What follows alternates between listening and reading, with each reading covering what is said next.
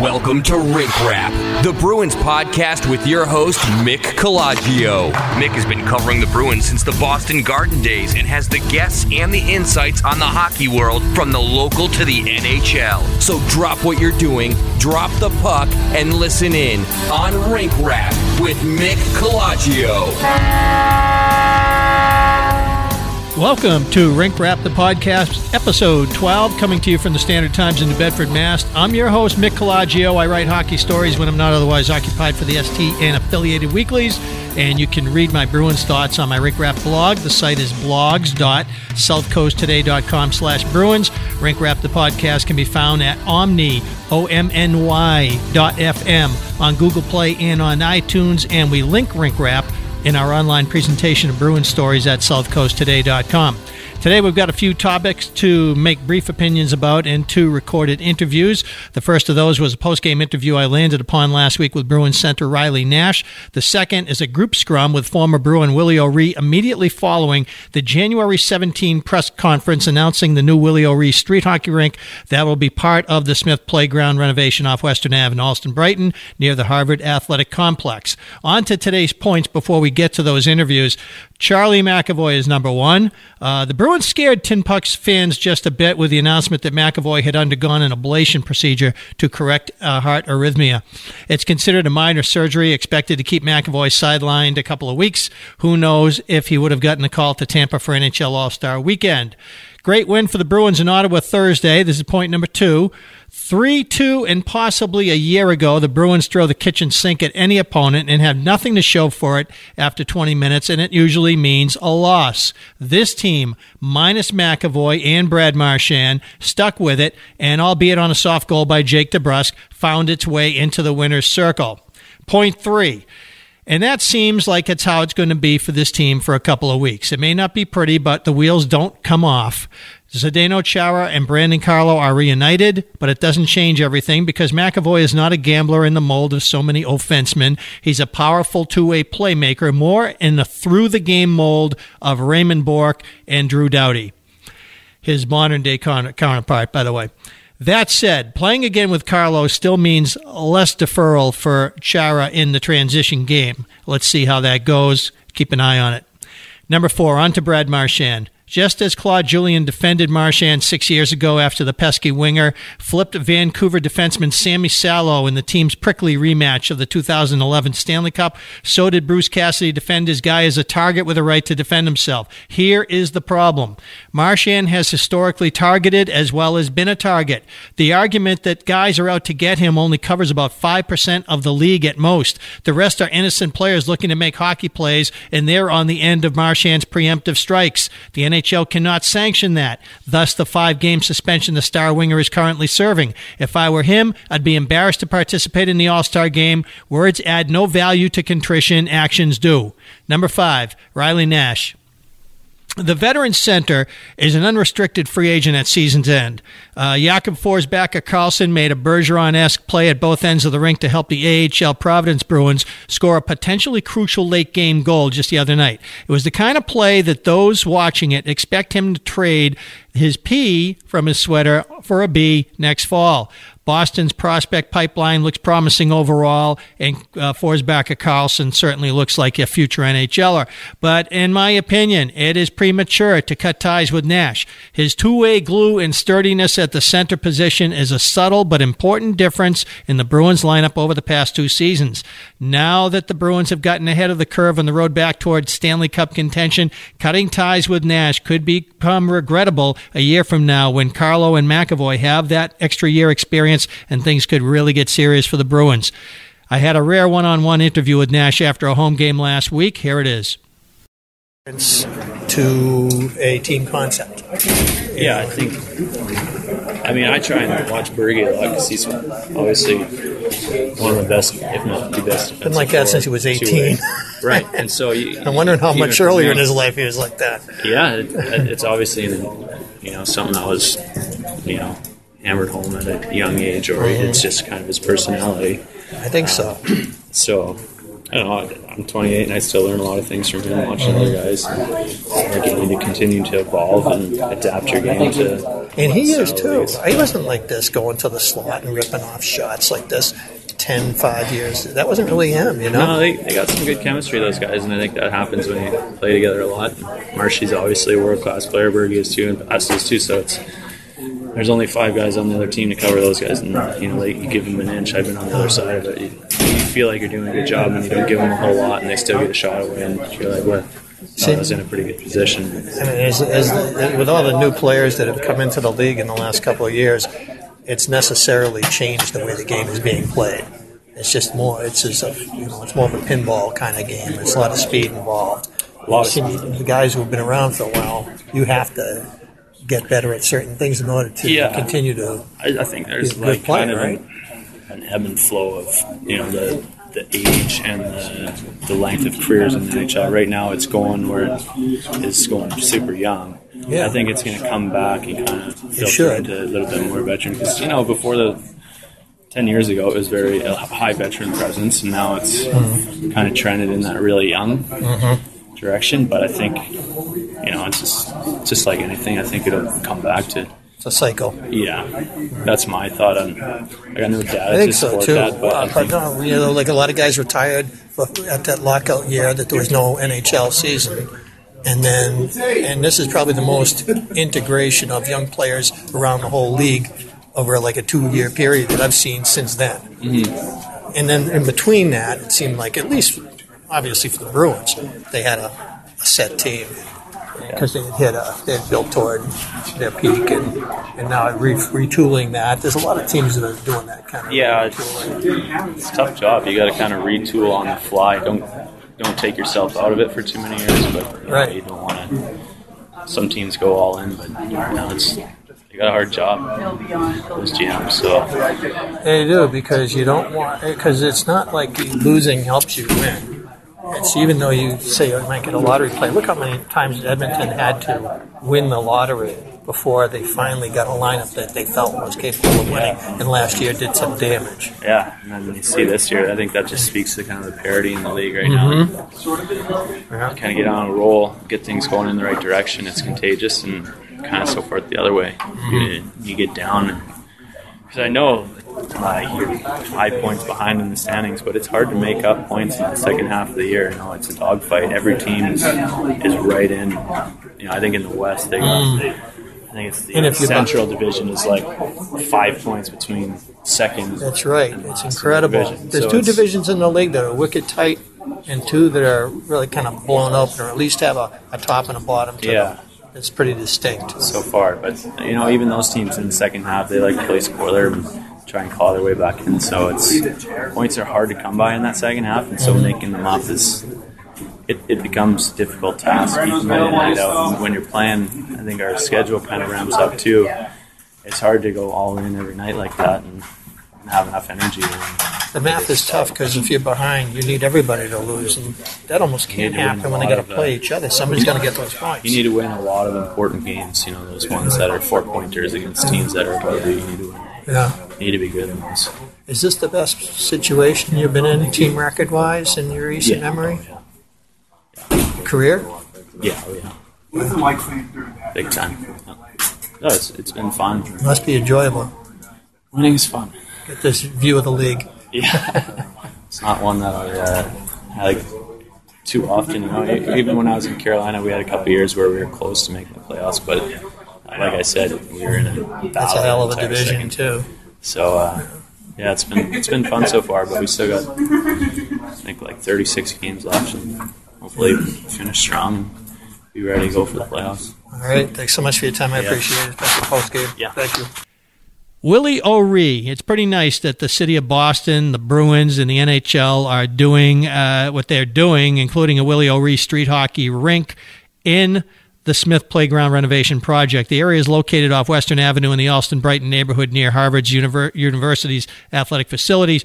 On January 18th, 1958, O'Ree broke the NHL's color barrier when the Bruins called him up for a game against the Canadiens in Montreal. After a January 17 press conference involving Mayor Marty Walsh, NHL Commissioner Gary Bettman, Bruins CEO Charlie Jacobs, and Bruins Foundation President Bob Sweeney, the media was given some minutes to scrum with the principals, including O'Ree, who shared this story about 2 encounters with Jackie Robinson. I felt back after I retired that I wanted to give back, not only to the sport, but give back to the community what hockey had given me over the years. And the Hockey Fervor program is a great program. I've been a state for 20 years. And thanks to Commissioner Bettman for appointing me the director of the diversity program back in 1998. It just happened to fall on my 40th anniversary of breaking the color barrier. So it's just been a special deal for me. So I'm very grateful and thrilled. The City of Austin and the National Hockey League is hosting my 60th anniversary. Thank you. A lot's changed here at the TD Garden since you were here. Yes, it has, and for the best. Yes. What would it mean to finally at some point? Well, I'd be thrilled. I really would be. If I was going to be if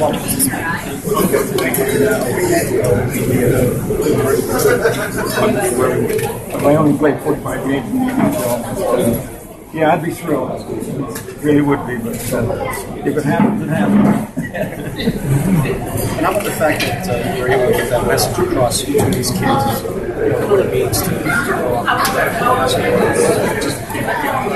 Well, you know, I just tell these boys and girls about how I grew up, and you know, setting goals for yourself, and working towards your goals, and feeling good about yourself, liking yourself. And I tell these boys and girls, I like myself. You know, if you like yourself and feel good about yourself, other boys and girls with a negative attitude, I don't expect boys and girls to fight me. So, and I just tell them about. If you feel that you choose a sport, then work at it and stay focused on what you want to do. And as I mentioned, there's no substitute for hard work. The first thing I said in my mind when I went to training camp, I said there's going to be probably 20 to 22 players kept on the team. And I said, I'm going to be one of the players, regardless of what I have to do. I'm going to be one of the 20 players that they're going to keep. If I have to skate faster or shoot harder, and that's the attitude that I had. And when I went to training camp, I obviously made the team. I was traded, during the season, but the initial training camp, I made the team, and that's the way I felt about setting goals for yourself and working towards it. Any other questions? Really, what was the Bruins Canadians game?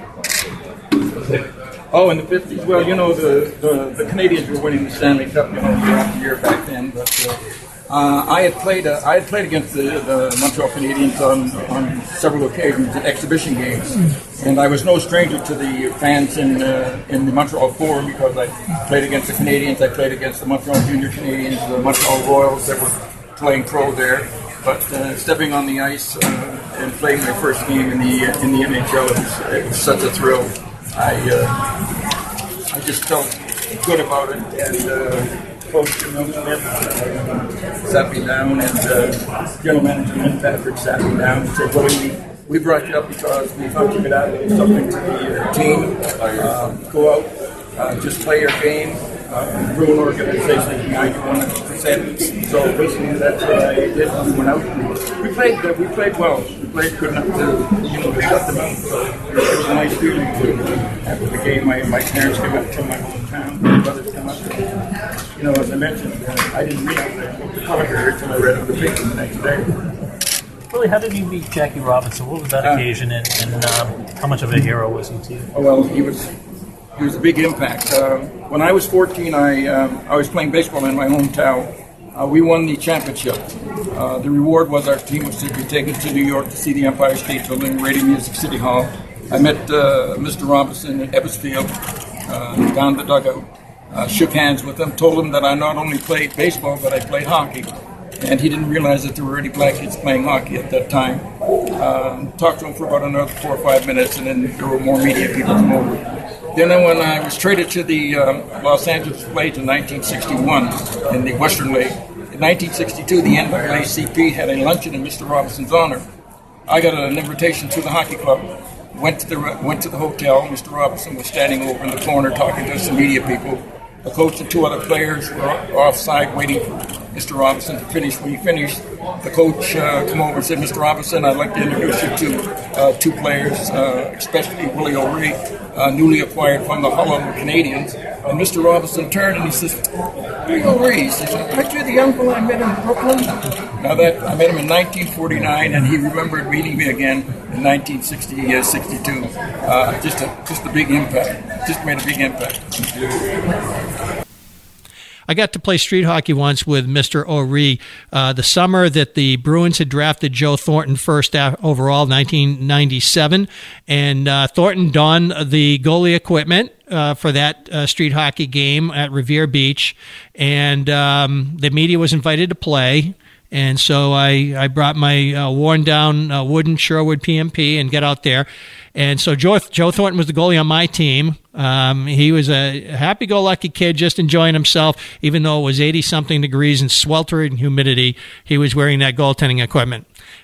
Meantime, the opponent included Jason Allison, and I was the F1 coming off the bench when Allison had the ball behind his own net. So I stationed myself between the circles out in front and heard in the background, "Get in there." And I thought, no way. I'm not going to go make a fool of myself. Everybody's cheering for the Bruins, and we're their Washington Generals. So I'm thinking, I'm going to pretend I did not hear Mr. O'Ree.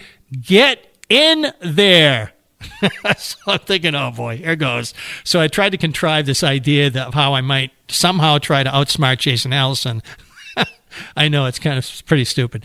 So I'm going after him. I'm thinking, okay, I'm going to curl around the left post, and then I'm going to spin my body against the end boards and see if I can cut off whichever thing he would have done. Of course, I'm going to fake like I'm going to run at the right post, and then I'm going to go at the left post and then spin my body backwards and see if I can somehow just get a piece of the ball, his stick, something to disrupt him moving out. Of course, the very first step I take, he knows what I'm thinking, and he's already moving. I don't think he ever had to do anything other than walk with the ball before I was like running back up after him. Yeah, I know that that's a commentary on myself, but it was also fun just to be in a street hockey situation with somebody as brilliantly talented as that. It was quite an experience. So also want to mention regarding Willie O'Ree, and there've been opportunities to converse with him over the years, and quite a guy. If you heard the story, make sure you play it. If you didn't, play it back. It's a great story about meeting Jackie Robinson, and really a testament to how Jackie Robinson was as a human being, even after he reached stardom. A person instrumental in bringing O'Ree's story to the attention of Mr. Bettman in the NHL while working for the league in the 1990s was Bryant McBride, a former Trinity College player who later represented NHL players as an agent, including then Bruins Jason Allison and Byron Dafoe. So tip of the hat to Mr. McBride, with whom I had a minor association for a short time when I was able to co-host the New England Hockey Journal radio show, and he was in partnership with Eric Siemens from the Hockey Journal. Finally, as if Wednesday, January 17th wasn't busied up enough by the Canadiens' first appearance in Boston this season, the return of Claude Julien to Boston, the announcement of the Willie O'Ree Street Hockey Rink, late that afternoon, the Bruins threw this little nugget at us. Rene Rancourt is retiring after 42 years as anthem singer, effective at the end of the season. It just so happens that I spotted Rene Rancourt in the media meal room before a Bruins game 2 weeks earlier, and decided I got to go talk to Rennie. He was sitting alone. I figured I could have a good conversation with him. So, of course, I didn't have tape running or anything for this. I was just chatting him up. We had talked about his start. I had known from prior conversations with him that he had grown up in Lewiston, Maine, and his first language was French, that he had no hockey experience. And even as Bruins anthem singer, he had been forbidden to sing "O Canada," the French verses in French. He sings the whole thing in English. In bilingual Canada, French is interspersed with English throughout the song. He did get a chance to do this at Gillette Stadium, though, on New Year's Eve 2015, which was the obviously the unfortunate day that Dennis Lang got injured.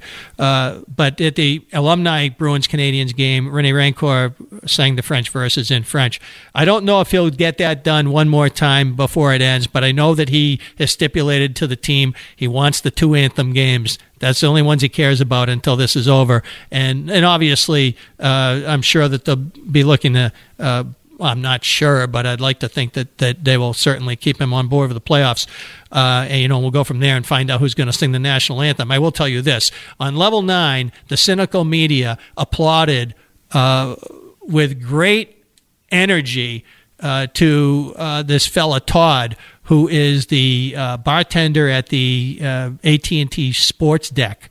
He did such an awesome job. He reminded me of the guy at Chicago Stadium, and Rennie had heard him and thinks he's great too. And so just wondering if there's any chance that the Bruins' wheels are turning as far as a replacement goes with him in mind. We'll see.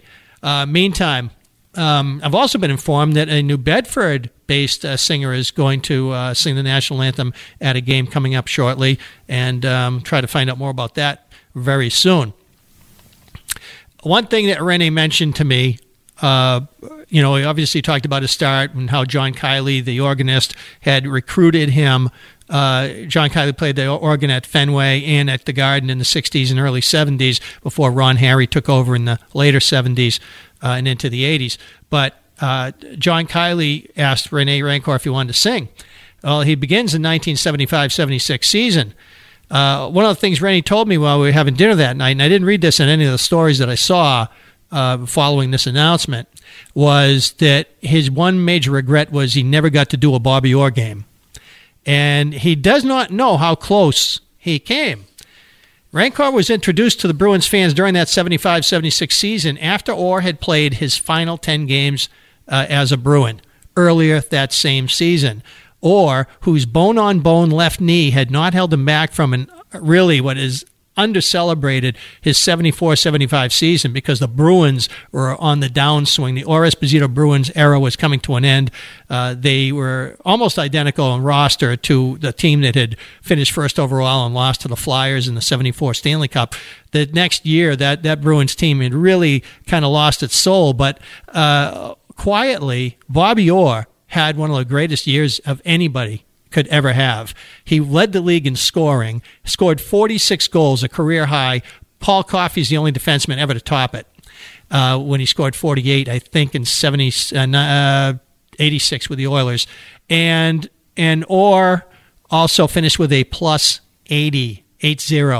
Bobby Clark, who was plus 79 with the Flyers, who were tied for first overall and got it on wins and then repeated their Stanley Cup, he won the Hart Trophy that year. Incredibly, Orr got one more year when he had been bone-on-bone on his left knee for a few years.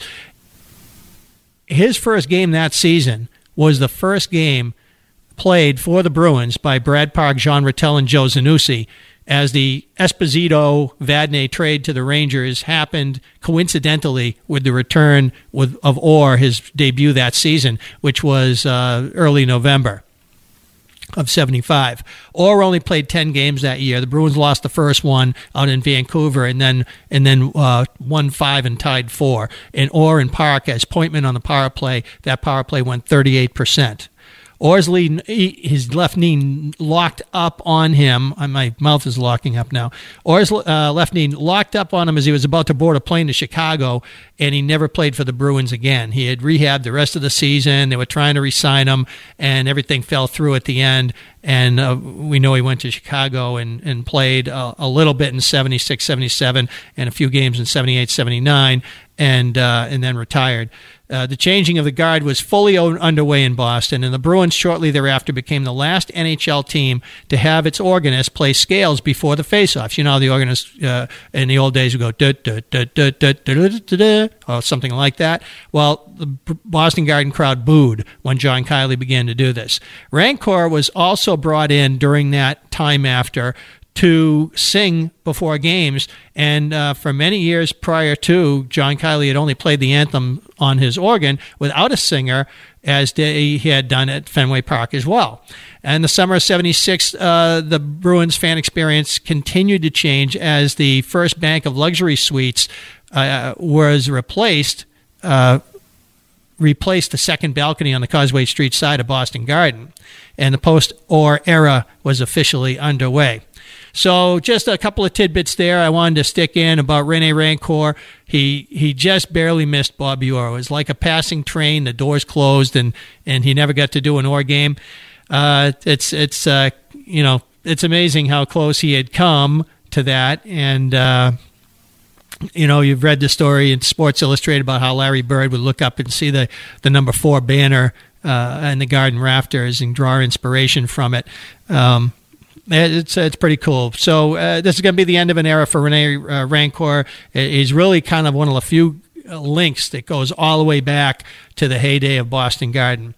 Well, that's it for this edition of Rink Rap. Look for this podcast on Google Play, iTunes, and at southcoasttoday.com. Read Rink Rap at blogs.southcoasttoday.com/Bruins, and follow on Twitter at Mick Colagio, MickColageo. So long and happy hockey, everyone.